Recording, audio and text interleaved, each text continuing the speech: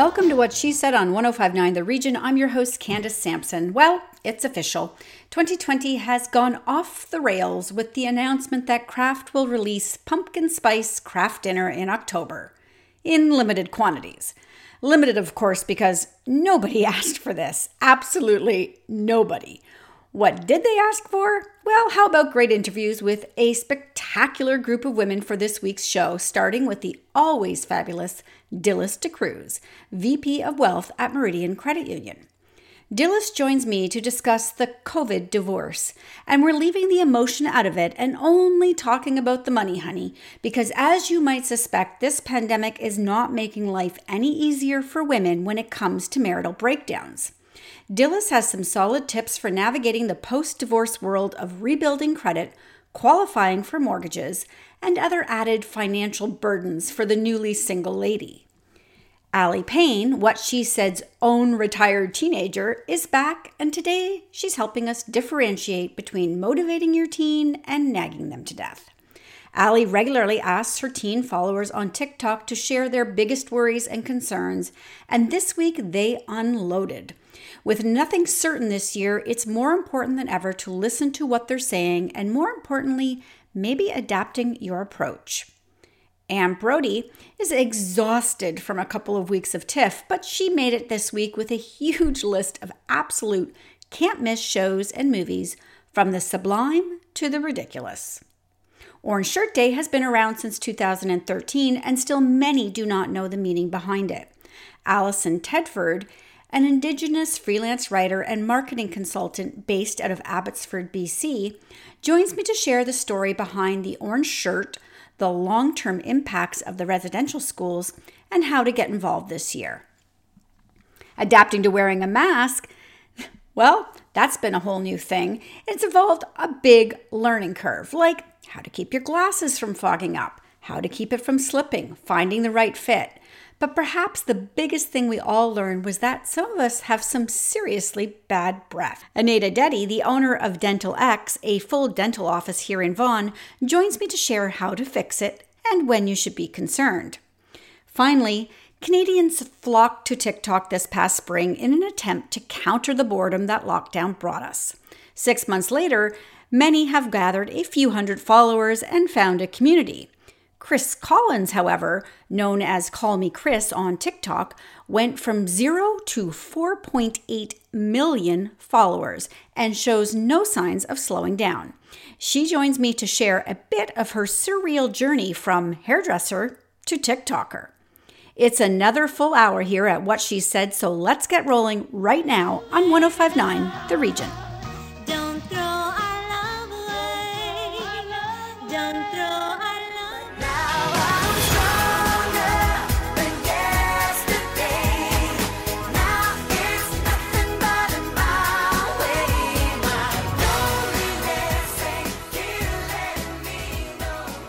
COVID-19 has been hitting marriages hard, with some lawyers and mediators seeing a 30% rise in caseloads. Pre-pandemic, women were already at a disadvantage when it came to finances and divorce, with the Canadian Department of Justice website sharing that after divorce or separation, women's income suffers more than men's, particularly for those with dependent children, with one study suggesting that women's median income for the year of their separation or divorce drops by about 30%, whereas men's median income decreases by only 6%. And even more alarming, women with dependent children were less likely than men to reach pre-divorce income within 6 years following the divorce. Needless to say, where women are concerned, the stakes of leaving a marriage are even higher during this pandemic. Here to discuss the COVID divorce is Meridian Credit Union's VP of Wealth, Dilys DeCruz. Welcome to the show, Dilys. Thanks so much, Candace. Always great to be here. So we're looking at some crazy things going on because we had all these things in place already before the pandemic. What are we looking at now with the pandemic playing into this? Yeah, and you touched on some of the points. And, no surprise with everybody being cooped up for the last 6 months with each other. If your marriage was a little rocky and you were thinking that it wasn't going to work, it's accelerated it. And you talked about the stats, 20 to 30% is what I heard. I know you had somebody on for speaking on collaborative law recently, and she said she saw a 50% increase. And so I've been talking to people, lawyers in the industry, and it's somewhere in between that 30 and 50% increase of inquiries on divorce. And what's even more interesting, it's women that they're hearing from. And so even despite the stats that you talked about, women are, pulling the plug and making that call. And so, I'm here to talk about, what do you need to consider financially? And really, this is more about if you are going through that, you've made the decision, but even if you're not, because I'm here to really just, again, I'm so passionate about making sure women are taking control of their financial situation and being involved. Yeah, because, this is, I think when it comes down to the breakdown of a marriage, we can all agree that it's a very emotional time. But when it comes to finances, women have to start to get very analytical about this and specific about what their needs are going to be and leave the emotion at the door. Yeah. And so I was speaking to a family lawyer just to see what she was seeing. And she was surprisingly and not surprisingly telling me that she deals with a lot of professional women who you would think would have control of their financial situation. And yet they don't know what their mortgage is. They don't know how to do a financial statement. They don't know what assets are in their name, and they don't know what the cash flow is. And I was so surprised because I'm thinking, it doesn't matter, whether you're professional or whether you're not professional, women aren't getting as involved as they should. And so, this is where it's really important. Like I said, going into divorce is hard enough. But the first thing, if you phone a lawyer and you go in and see a lawyer, you're going to have to put a financial statement together. They're going to ask you to fill out, what are your assets? What are your liabilities? What's joint? What's in your name? And a lot of women are feeling overwhelmed because their husbands have looked after their finances throughout their marriage. And, I get sometimes, I've said this, sometimes, in a marriage, somebody does, cuts the grass, takes garbage out, and someone cooks, and you divide up, the responsibilities. But to, abdicate that responsibility and fully give it over to someone, is putting you at a real disadvantage. And divorce aside, we know the stats tell us that 9 out of 10 women are going to be single at some point in their life. And so whether it's through being widowed, you're going to be single. Yeah, you're either single or your spouse has passed away, your partner has passed away, or maybe they've gotten sick and they're in the hospital and now you have to manage all this. And there's so many things. And so, again, it's the importance of just being involved and understanding where you are financially so that when you do have to deal in this case with divorce, you at least can go in confidently and say, here's where I am financially. Well, I'd like to talk to you about something, as I'm going through a divorce. And so, there's this whole rebuilding credit, trying to buy a home. These are big things that play into this for women. So where do we even start? Well, start by understanding, I'm so glad you brought that up. Start by understanding what is your credit score. Right? So a lot of women may not know it. And I have a story of a friend of mine. She's been married, 30 years, and she applied for her first credit card. Now, she had a credit card, and she's married still. She had a credit card, and it was in her husband's name. It was an extra card. So she did not realize when she went, believe it or not, she's in her 50s, she's been married for, over 30 years. She's in a profession, and she had no credit score. Because the house and the credit card and everything was in her husband's name. And so these are the things you just take for granted. Just because you have a credit card doesn't mean you have a score. And so it's really important. I would tell everybody right now, there are so many free services to be able to get your credit score. Get your credit score so you understand what it is and understand what's in your name. So once you've done that, people's credit scores take a hit, right? Through divorce. Both sides will take a hit. And so it is easy enough to rebuild it. It's really important about paying your bills on time, making sure you don't have too many revolving credit cards or lines of credit. And this is where an advisor can help, right? When you go in there and you're just like, I don't know what to do. Sometimes there's ways to consolidate that debt and maybe put it under one line of credit, because we know that going through divorce, your debt's going to skyrocket with all the fees and everything. I was just going to say, so, that's what I've been going through. My debt has been increasing as the case drags on. Right. And so what I'm looking at now is, I'm finding my credit rating has taken a hit. Not because I haven't been paying things on time, but because my debt to something ratio, help me out. Your gross debt ratio, your total debt ratio is too high right now. Yes, and that's because I'm waiting on my settlement, unfortunately. Right. And so I am living in this space, but it affects my credit rating. I have no choice. Yeah. So there's a couple of things I would say on that. So definitely sitting with an advisor and saying, okay, what do I have? Because it might be also you have too many revolving lines open, right? And so sometimes just consolidating and having one payment will help that, rather than juggling 3 or 4 credit cards and whatever, and plus you're waiting. And if you have, again, a good financial institution, a good advisor, you want to have these conversations, because if, let's say, you were wanting to buy a house and your credit rating's not great, right? But you're waiting on a settlement and there's a reason why your credit rating's taken a hit, your advisor can put an exception in and put a note to the credit department and say, here's what they're going through. There's a settlement coming and there's a story behind it. It's just not somebody with lower credit. And so this is where I always go back to make sure that you see a financial advisor soon. And it's got to be someone that you emotionally connect with, that you feel safe, that you can be vulnerable with, that they're not judging you, because a financial advisor, as much as they deal with the numbers and the finance, it's not about that. It's really about how do you interact with the person in front of you. So really important. And I tie this into, because, I went through divorce and I say this, I'm in financial services 30 plus years, and I was overwhelmed financially.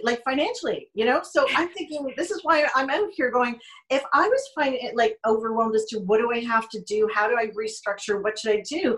I can't imagine how stressful it must be on others. So that's why I encourage, if I was to do a do-over, I would actually see my financial advisor sooner, which I waited too long because I probably thought, I don't need to. So that's my advice. Really get into somebody you can talk to and they can help navigate you.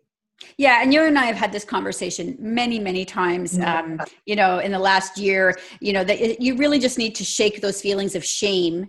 And if your financial advisor is making you feel bad, get a new financial advisor, right? Because our last session, the last segment I did with you was kicking your advisor to the curb. Yeah. And I would say that, if they are not taking the time to listen to you, to ask questions, and if you're feeling really anxious and you don't want to tell them because you feel judged, it's not the right advisor. You really need somebody that can emotionally connect with you and help you through the tough times as well as the good times. So, really important to do that. Okay. And Meridian has obviously a number of advisors available to help women through this. So where's the best place to connect with somebody?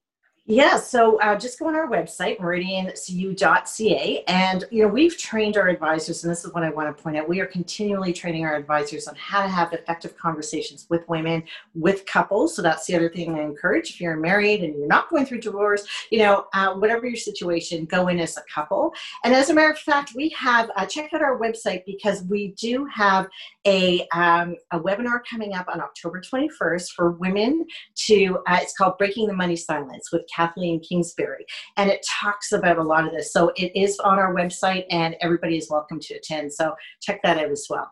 Oh, that's excellent. We're going to share that on our Facebook page later. Thank you so much for joining me today, Dilys. Always great. Take care.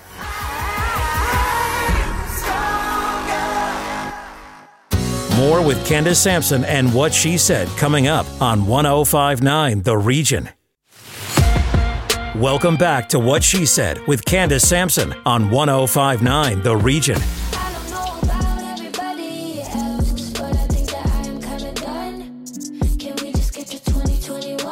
Joining me once again is retired teenager Allie Payne, our resident expert on all things to do with teens and parents. Welcome back to the show, Allie.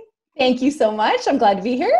So we're going to continue on about talking about kids and school, teens in school more specifically, obviously, because this is really just a huge thing this year. There's nothing normal about it. And you really wanted to talk about motivation in particular with teens. Yeah.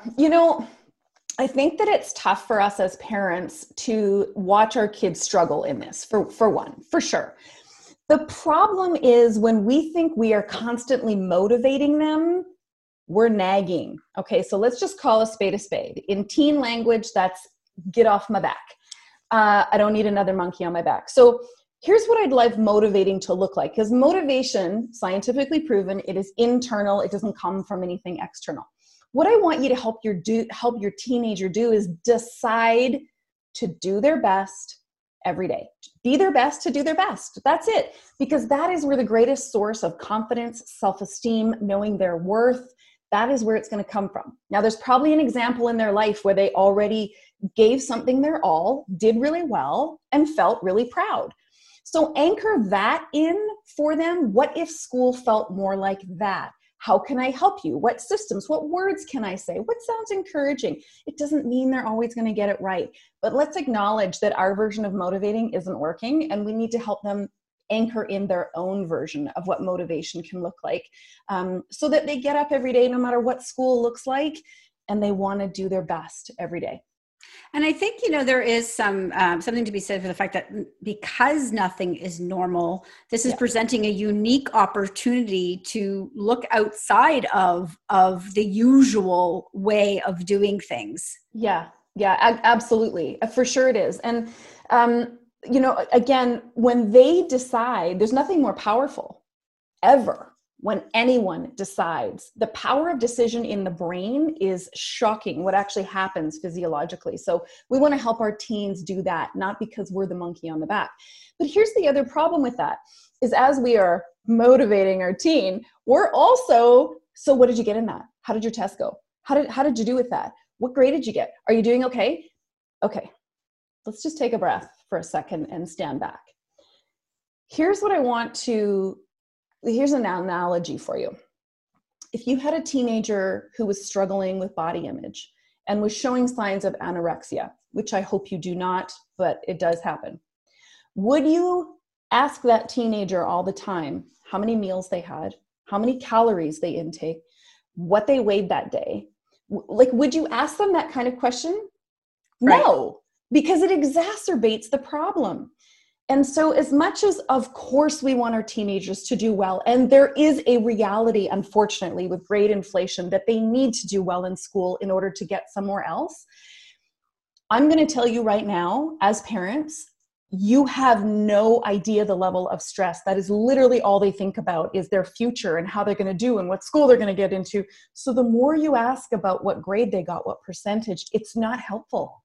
Let's worry about our children's mental health and their level of happiness and character and confidence, and be less concerned about the numbers, because our children are more than a number. And the world isn't telling them that. So they sure need you to tell them that they are more than a number. And they know, they're not oblivious, obviously. They go to school. They know what's required to get into university and college from the schools and their teachers. Exactly. So they don't need it from us. What they need, one most important voice in their world, especially their parent, is to say, you're more than a number. I love you unconditionally. And again, I'm not saying you're not going to pay attention to this, and it's not important that you erase it from your mind either, but it's not what they need from you. What they need from you right now is do your best to be your best. Help them anchor that in and encourage and love them. And I want you to actually say to them, you're not a number. You're not a grade. You're not a percentage. You're a human being. And that's what matters to me, because they're not hearing it from anywhere else. So when you talk to teens on TikTok right now, because you're there and you share your videos there with parents and teens. Yeah. What are teens feeling right now? What are they telling you in your private messages? So this was one of the reasons I wanted to continue this conversation with you today, because they are so stressed out. Their exact words, I wish I should have pulled one up on my phone, is, I am so worried about my future. And they are taking this, let me get you into their train of thought here. If I don't get straight A's, then I don't get into the college that I don't want, then I will not have the future that I need, then I'm going to be a failure to me and my parents, then I'm going to live under a bridge, and then I'm going to, like, this is literally where they're going. They have the entire failure trajectory already in their head. Right. And as adults, we have the unique perspective to know just from experience that it doesn't actually work this way. You go off course a lot in life and come back. So exactly. And this was the one thing that I've said to my kids, and I say to them as well.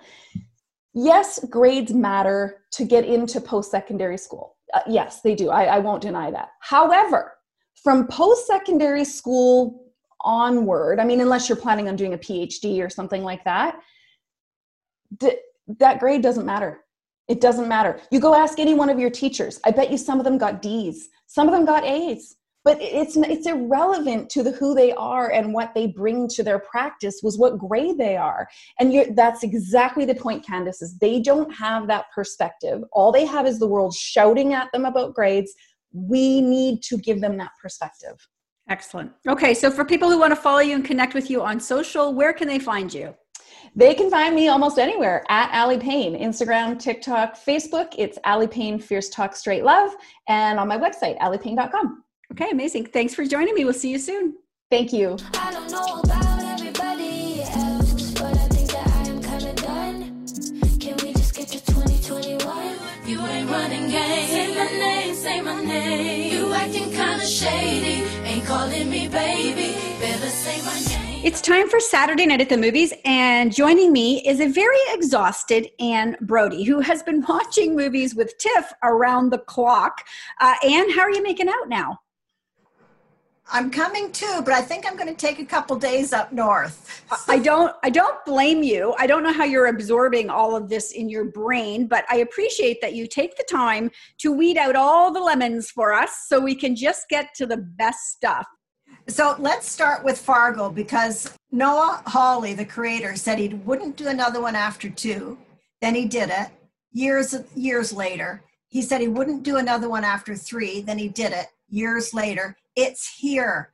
And it stars Chris Rock as the leader of the black gang in Kansas City in the 20s. And he's facing off against the Italian and Irish gangs who have infiltrated most of the Midwest, going right up into Canada. So it's absolutely incredible, as always. Fargo is one of the best series of all time. And each of the characters is so well defined, and you really care about them, and yet they behave so abysmally. It's quite a moral quandary, but well worth watching. I've actually never watched Fargo, so now I'm intrigued. I think that I'm going to have to add it. So where is Fargo? What is that on? It's on FX. Now, quite often they will run older series to prepare you for the new ones, so you should check that out. Okay. It's a worthwhile franchise. Well, listen, we're heading into winter. We need binge watches, so this sounds perfect. Fargo, girl, Fargo. All right, what else do you got for us? The Artist's Wife. A very simple, emotional, austere film with Lena Olin and Bruce Dern. He's an abstract artist, very famous, very wealthy. He lives on, or so we think, he lives in the Hamptons, and his wife, played by Lena Olin, is much younger than he is. But she's noticing changes in him. He's diagnosed with Alzheimer's, but he's got this huge career sort of ending show coming up. Can he get the paintings done? Is she now rethinking her entire life because of the situation that she's in and the fact that she gave up her own art career to be with him? The performances are just out of this world. It's a wonderful film. You know, it's not car chases and whatnot, but it's really heartfelt and glorious. So I really adore Lena Olin, and I can't actually remember the last time I've seen her in something. So this is good news. Well, I'm talking to her in an hour. So I'll tell her. Excellent. I'll tell her. I love I will indeed. Okay. Next up. Oh yeah, from the sublime to the ridiculous. Tesla, starring Ethan Hawke as Nikolai Tesla, the electrical inventor. And it's really nutty. It's like a fantasy of his life in the 20s and all the people that he knew.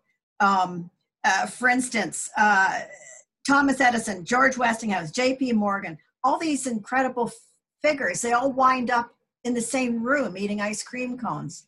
And it's just the most astonishing thing. And of course, he was really, I think he has the highest IQ ever measured. I think that's the case. And so they use this to take off to his imagination and how intense it was. It's really fun. Some people might not like it because it's so nutty. I loved it. So okay. That went out. And Disney has, we have some cute alertness coming from Disney. Oh, we sure do. The magic of Disney's Animal Kingdom. They have 5,000 animals, 300 species down there in the various parks in Florida. And honestly, my favorite thing was we meet the staff person in charge of the Barbosa animals, which are pig deers. Anyway, he sees on an ultrasound that she's pregnant, and the look on his face, he turns red and his eyes start tearing. They're so devoted to their animals. We see them handling giraffes, tigers, manta rays, and the narration is terrific by Josh Gad. It's very heartfelt. I love it. It's the perfect antidote to the times we live in. It's the next best thing to getting there. I mean, Animal Kingdom, of the 4 parks at Disney in Florida, Animal Kingdom is my absolute favorite. So if we can't go, at least we can enjoy it. And that's on Disney? Disney Plus, that's right. And I think it's 8 episodes. And trust me, you'll cry, you'll laugh, you'll do it all. It's wonderful. Amazing. Okay, so we've got about 40 seconds left here. What else can't we miss? Yes. APTN has a new series out called Amplify. And what it is 8 different directors with all these creative artists who are doing what they do best, writing songs, building things, writing poetry, to amplify the voices of Indigenous people. And it's quite touching, and it's on APTN, so that's well worth watching. Well, I'm glad you shared that because Orange Shirt Day is coming up, so this is a timely share. So thank you, Anne. You've got a lot more listed on the website at whatshesaidtalk.com. So, and we'll see you next week. See you next week, Candace. Thank you.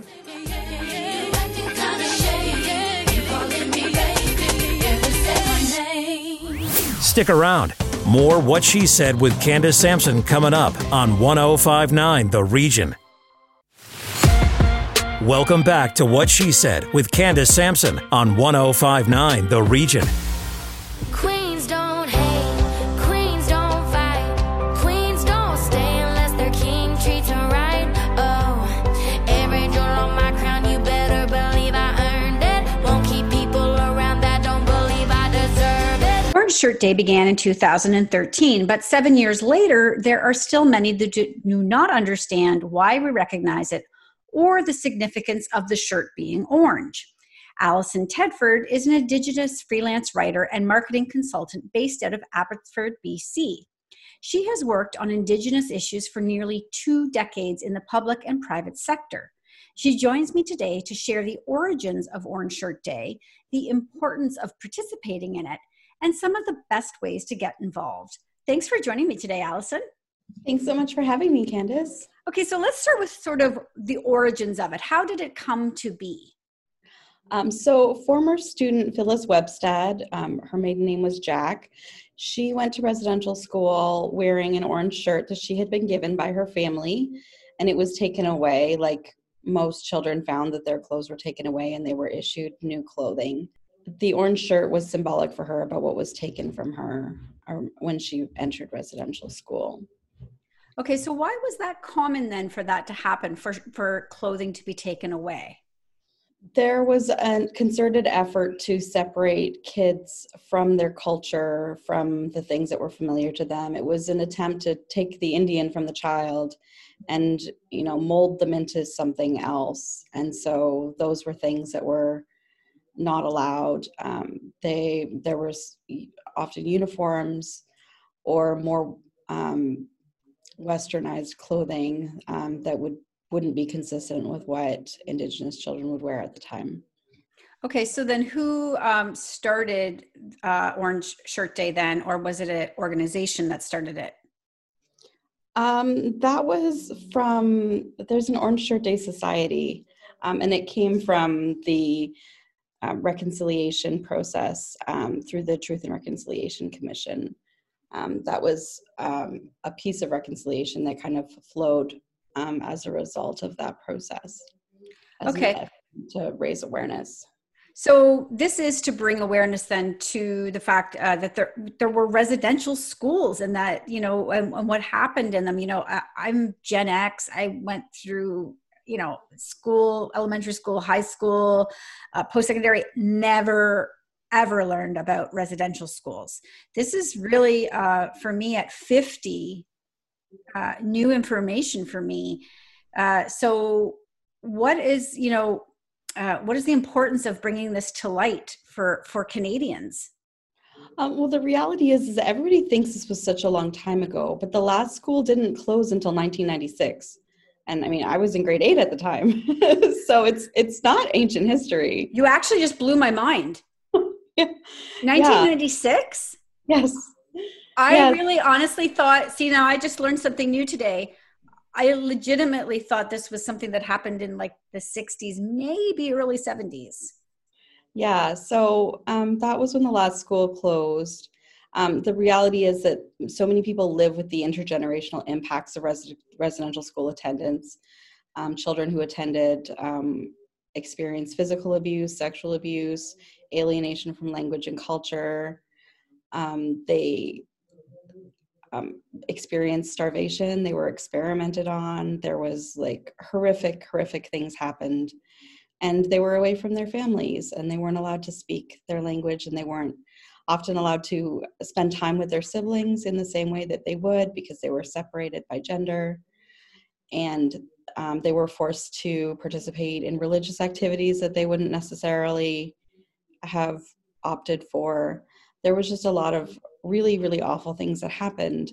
And there are natural consequences from when you experience something, and how that impacts your experience in a family, and your experience with the education system, and how you keep your culture alive, and how your Indigenous identity is after being so long being stifled.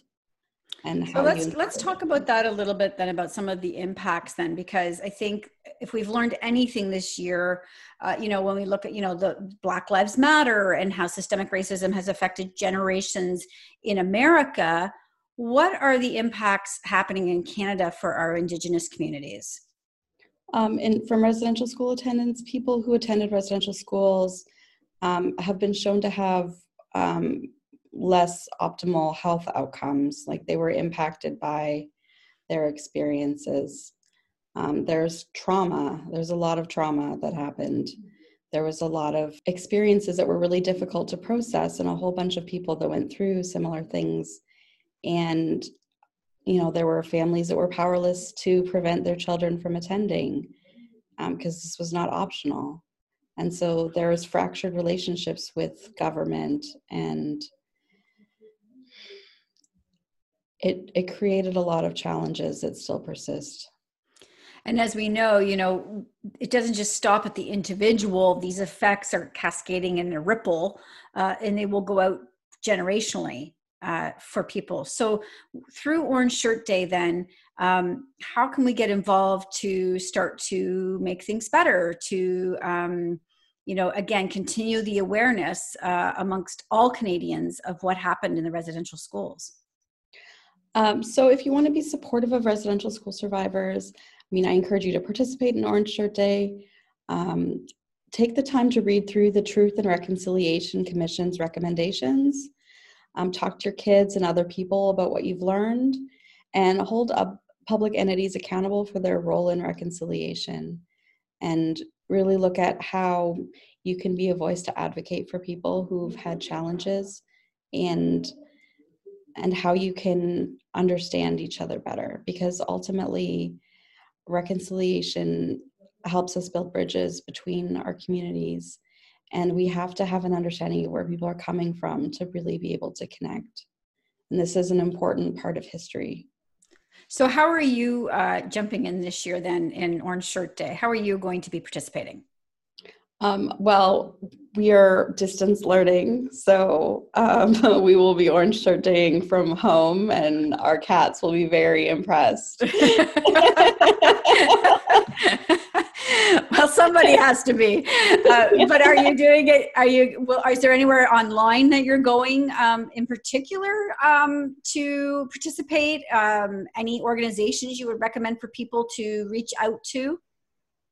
I would look at, I would take some time to do some research online about the Orange Shirt Day organization. They have a lot of good resources on the website. Something that is more for adults for understanding versus children would be the movie Indian Horse was quite good at explaining the residential school experience and the impacts it had. It's rated 14 plus, but it's quite good, and the associated novel is quite good. And another story is the Grizzlies movie, and that was a movie that showed the intergenerational impacts of residential schools and some of the trauma that was experienced. That's also more for older children, like 14 plus. But I was just going to say our resident entertainment guru, Ann Brody, just actually shared some information about the Grizzlies. That was, it was Tiff, was it Tiff? Recently, yeah. So she actually just shared that how much she loved it. So that's on the What She Said Talk website. So that we endorse that movie because we loved it. And just quickly, the Truth and Reconciliation Commission's recommendations, is that on the government website? There's a Truth and Reconciliation Commission website that you can Google. It has a whole bunch of recommendations. It was a process where basically everybody told their stories about what happened to them so that there would be a record. And it was a really important process. Okay. So that people could understand what happened, and so that these stories could be remembered and these people could be remembered. Okay, wonderful. We're going to put the link to that then up on the video that we share out on social. And thank you so much for joining me. If people want to find you, Allison, where can they connect with you? My website is sparklyshoesandsweatdrops.com. My business for marketing is feelbettermarketing.com. And you can look me up on Twitter or Instagram as Allison Tedford, and I'm hard to miss. Okay, wonderful. Thanks so much for joining me today, Allison. So much for having me.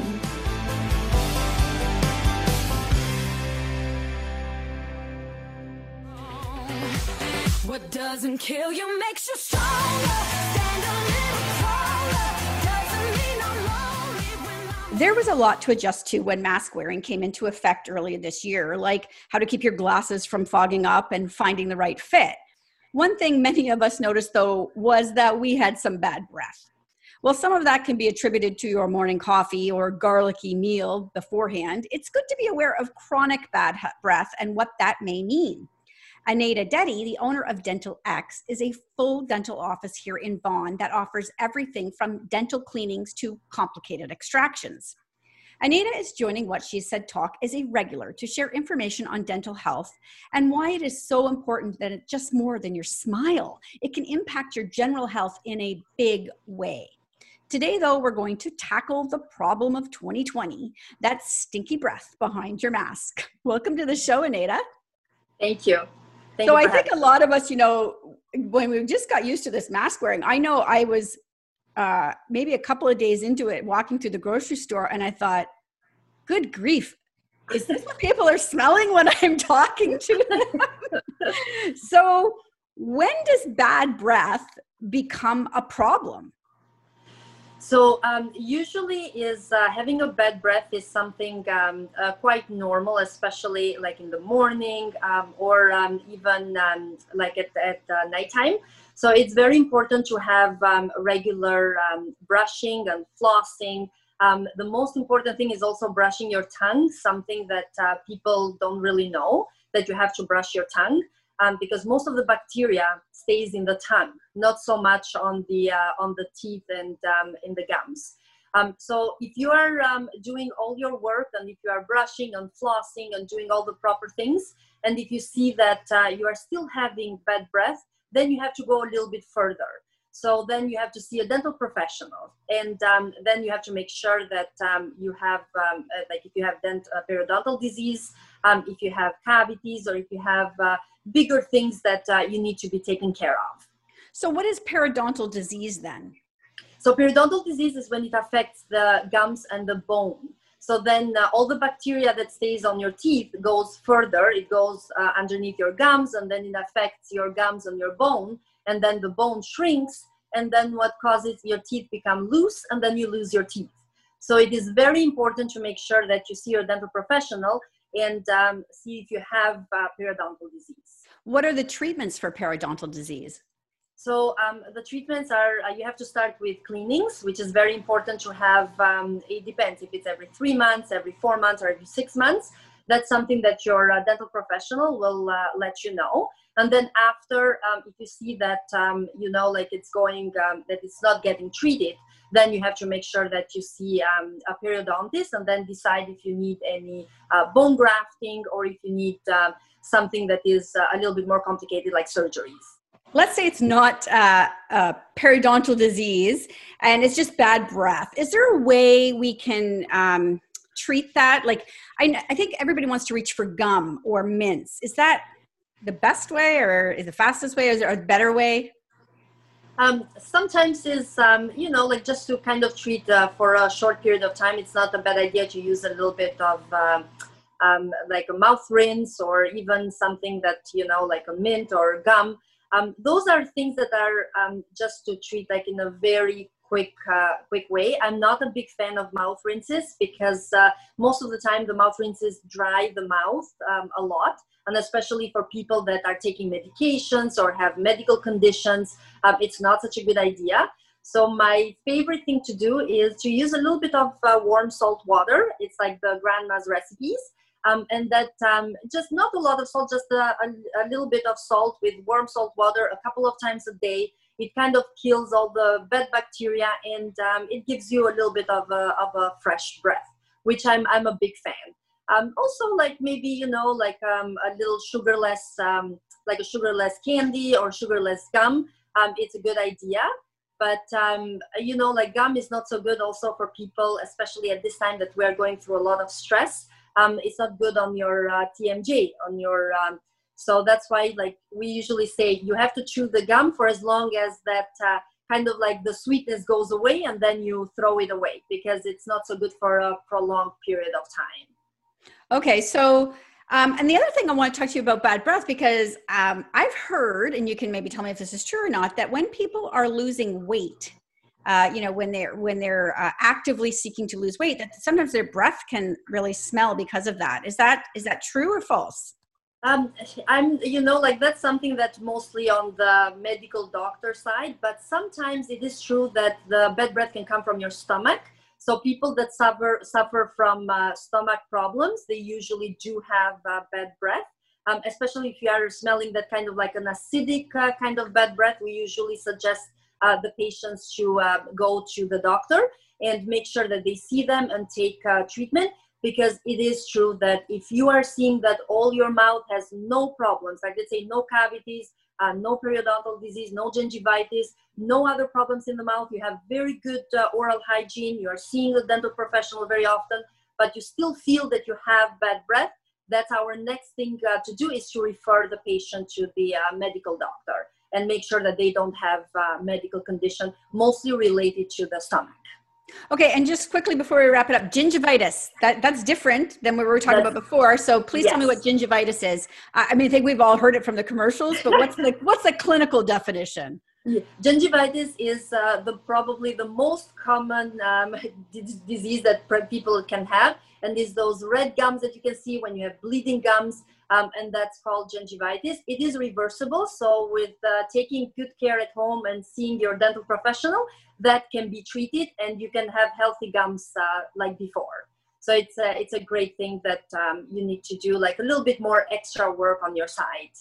Okay, so the flossing, basically. Yeah, brushing, flossing is very, very important.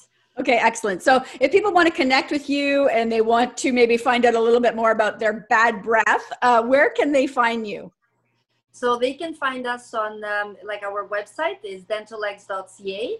We are very active on our social media. So Instagram is dentalx.ca.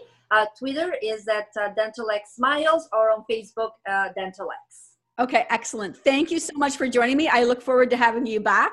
We'll talk soon. Thank you so much.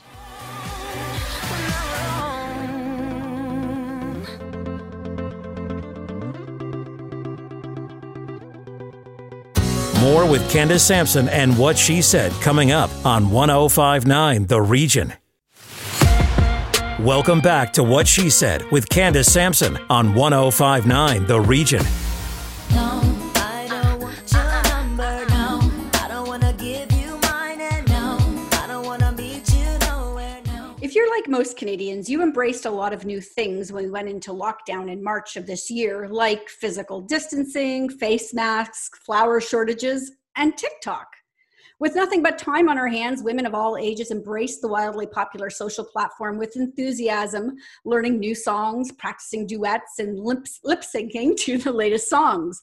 A few, though, like my next guest, amassed millions of followers. Chris Collins is a TikToker and full-time hairdresser that runs her own business from home. She lives in BC with her dog, Kevin, who makes regular appearances on her TikTok account called Call Me Chris. Welcome to the show, Chris. Thank you so much for having me. So just for people, there are some people who, believe it or not, have not heard of TikTok. So let's just start with you. Oh, you weren't on TikTok until March. Yeah, until April, actually. Yeah, I wasn't on TikTok till April, so I was very confused. I thought it was just a dance app, and I can't dance, so I was just like, this isn't for me. And then I kind of went down that TikTok hole. I downloaded it and watched it for 3 days, and then I was like, I'm going to make some videos, see how that goes. Okay, so now we're like 5 months later. How many followers do you have? I have gained 4.8 million followers now. That is an absolutely insane number of people following you. Now, TikTok recently announced that they had a creator fund. And the creator fund was that people would receive money, I think 2 to 3 cents for every 1,000 views. You and I recorded a longer podcast just before this interview. And I just found out today that Canadians are not eligible for the TikTok creator fund. Yeah, no, it sucks, but we haven't gotten that yet. And given all the stuff that's going on in the States with the ban and everything, I don't think we'll be seeing any of that anytime soon. But it's unfortunate. So how has this changed your life then? From the time, from getting on, obviously TikTok and just, recording little videos to now? It's changed my life in the biggest way. It's just, I've always never been a social media person, and now I'm kind of in the public eye, and I'm getting recognized in Walmart, and it's so bizarre. And I'm getting messages all the time saying that I'm making people's days and making people happy and helping people. And that's something I never thought I'd be able to do. So it warms my heart, and it makes me really happy, and I'm really enjoying doing this. So tell people then what kind of videos you record who are listening and don't follow you. Yeah, for sure. So I'm mostly comedy based. I do a lot of lip syncing and a lot of original content based on my family and how I was raised and all that kind of stuff. And it's pretty random all over the place, but I make mostly pretty relatable family friend kind of content for the people that are listening. And so has this turned into sponsorship for you with brands? Yes. Yeah, I definitely get a lot of brands reaching out to me, and then I talk back and forth with them and everything. So that's been a whole other ball field that I'm trying to figure out and everything. But it's incredible. I never expected any of this to happen. So the fact that I have the capability of making some money on TikTok through brands is really cool, and kind of motivates me to keep doing it and possibly do it for like a full-time job. So. You came to my attention really through one video that you shared about mental health. is how I found you scrolling through TikTok. You showed up on my For You page. Tell me about that video specifically. Yeah, with that video, it just kind of stemmed from having a really bad day and a lot of my followers telling me how I was helping them through hard times with all my comedy videos. So I just kind of wanted to let people know that I'm not okay every day and that I have struggled with mental health and that it's okay to struggle with mental health and get help, because I needed to hear that from a lot of other people, that it was okay for me to get help. And yeah, that's why I made that video, and then it got received very positively, which was really good and unexpected. So I kind of keep that message throughout my TikToks today. So yeah. Okay. And so on the topic of mental health, I mean, I imagine going from 1,000 followers to 4.8 million creates a lot of pressure. So how are you maintaining your mental health right now through all of this? Yeah, I definitely have to make sure I take days off, and definitely still going to therapy and doing all that kind of stuff if I need to, and having days where I turn off my phone. And I went through a little spout of posting literally every single day, which I still do, but it was purely to people please and not just for the joy of doing it. So I'm just making sure to keep checking in with myself and making sure I'm doing it because I enjoy doing it. I'm curious, how many hours a day do you spend, do you think, between viewing other videos, commenting back with people, creating your own videos? How much of your day is now consumed with this? Oh, that's embarrassing. Probably a lot. I'm a day, probably at least. And I work every day too, doing hairdressing, probably like at least 4 hours, at least. Doing that kind of stuff, because I spend a lot of time doing that in the morning and at night when I'm going to bed, just like commenting on stuff and going through that. So probably now you just made me laugh knowing this. You're still doing hairdressing. How are your clients handling your sudden fame now that you're oh my god, and you're famous with 4.8 million followers? Yeah, it's just so funny because they knew me beforehand and they think I'm just regular me, but they're just loving it. And they're my followers too now, which is so funny. They're so supportive, and they tell everybody like, oh, my hairdressers call me Chris on TikTok, and it's super funny. And then their kids follow me, so like they come over, and it's just been super weird, but it's been funny. Excellent. So if people want to follow you on TikTok, let's lay out all your social platforms just in case TikTok somehow goes missing. We never know. So let's start with TikTok. Where can they find you? Yeah, I am Call Me Chris, which is KALLMEKRIS. And then my Instagram is the same. It's Call Me Chris _4. And then I'm also Call Me Chris on YouTube.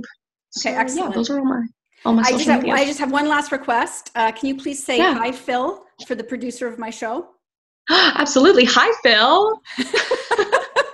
He'll be so happy.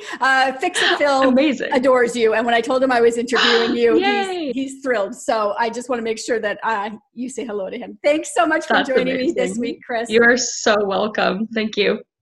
That's it for What She Said for this week. Stay up to date with our newsletter by signing up at whatshesaid.radio.com, and be sure to follow on social at What She Said Talk on Facebook, Instagram, and Twitter for videos of these interviews and more.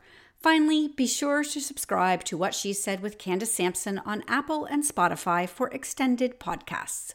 I'll be back next week with more What She Said on 105.9 The Region.